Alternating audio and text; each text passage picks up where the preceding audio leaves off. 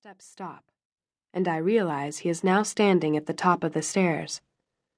The room is open, designed for entertaining, and normally someone climbing the stairs would be treated to a view of the Pacific Ocean spread wide across the far side of the room. Right now, what Damien sees is me. "Make it happen, Charles," he says, his voice now tight. "I have to go." I have come to know this man so well. His body, his gait, his voice. And I don't need to see him to know that the tension in his tone isn't tied to the thrill of chasing a business deal. It's about me, and that simple fact is as intoxicating as champagne on an empty stomach. An entire empire needing his attention, and yet in that moment, I am his whole world. I am flattered. I am giddy. And yeah, I am turned on. I'm also smiling, which draws a sharp censure from Blaine. "Damn it, Nick, get rid of the grin." My face doesn't even show in the painting. "I can tell," Blaine says, "so stop it." He's teasing me now. "Yes, sir," I say, and then almost laugh when Damien coughs, obviously hiding a chuckle of his own. The sir is our secret, our game that we play. A game that will officially end tonight, now that Blaine is putting the final touches on the painting that Damien has commissioned.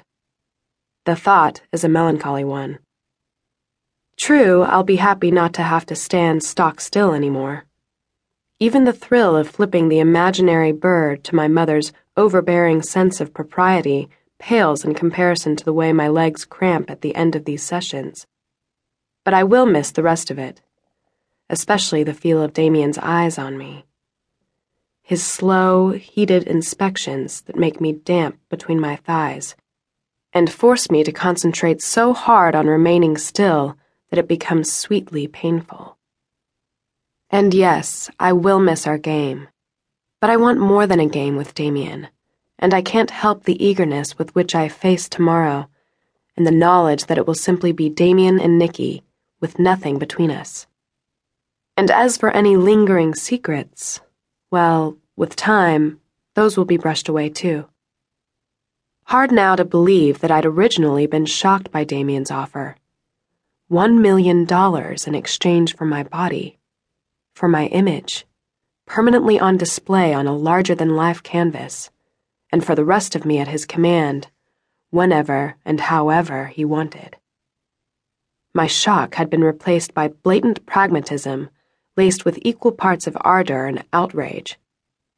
I'd wanted Damien as much as he'd wanted me, but at the same time I'd wanted to punish him, because I was certain that he saw only the beauty queen, and that when he got a peek at the damaged woman beneath the polished veneer, he'd reel from the affront to his expectations as much as from the lightening of his wallet.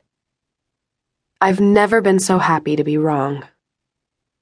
Our deal had been for a week, but that week turned into 2 as Blaine buzzed around his canvas, the wooden tip of his brush tapping against his chin as he squinted and frowned and mumbled to himself about wanting just a little more time, about wanting to get everything, that word again, perfect.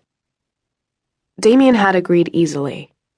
After all, he'd hired Blaine because of his growing reputation as a local artist, and his skill in handling erotically charged nudes was undeniable. If Blaine wanted more time, Damien was happy to accommodate him.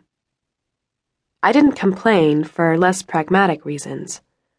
I simply wanted these days and nights with Damien to last. Like my image on the painting, I was coming alive. I'd moved to Los Angeles only a few weeks ago, intent on conquering the business world at the ripe old age of 24.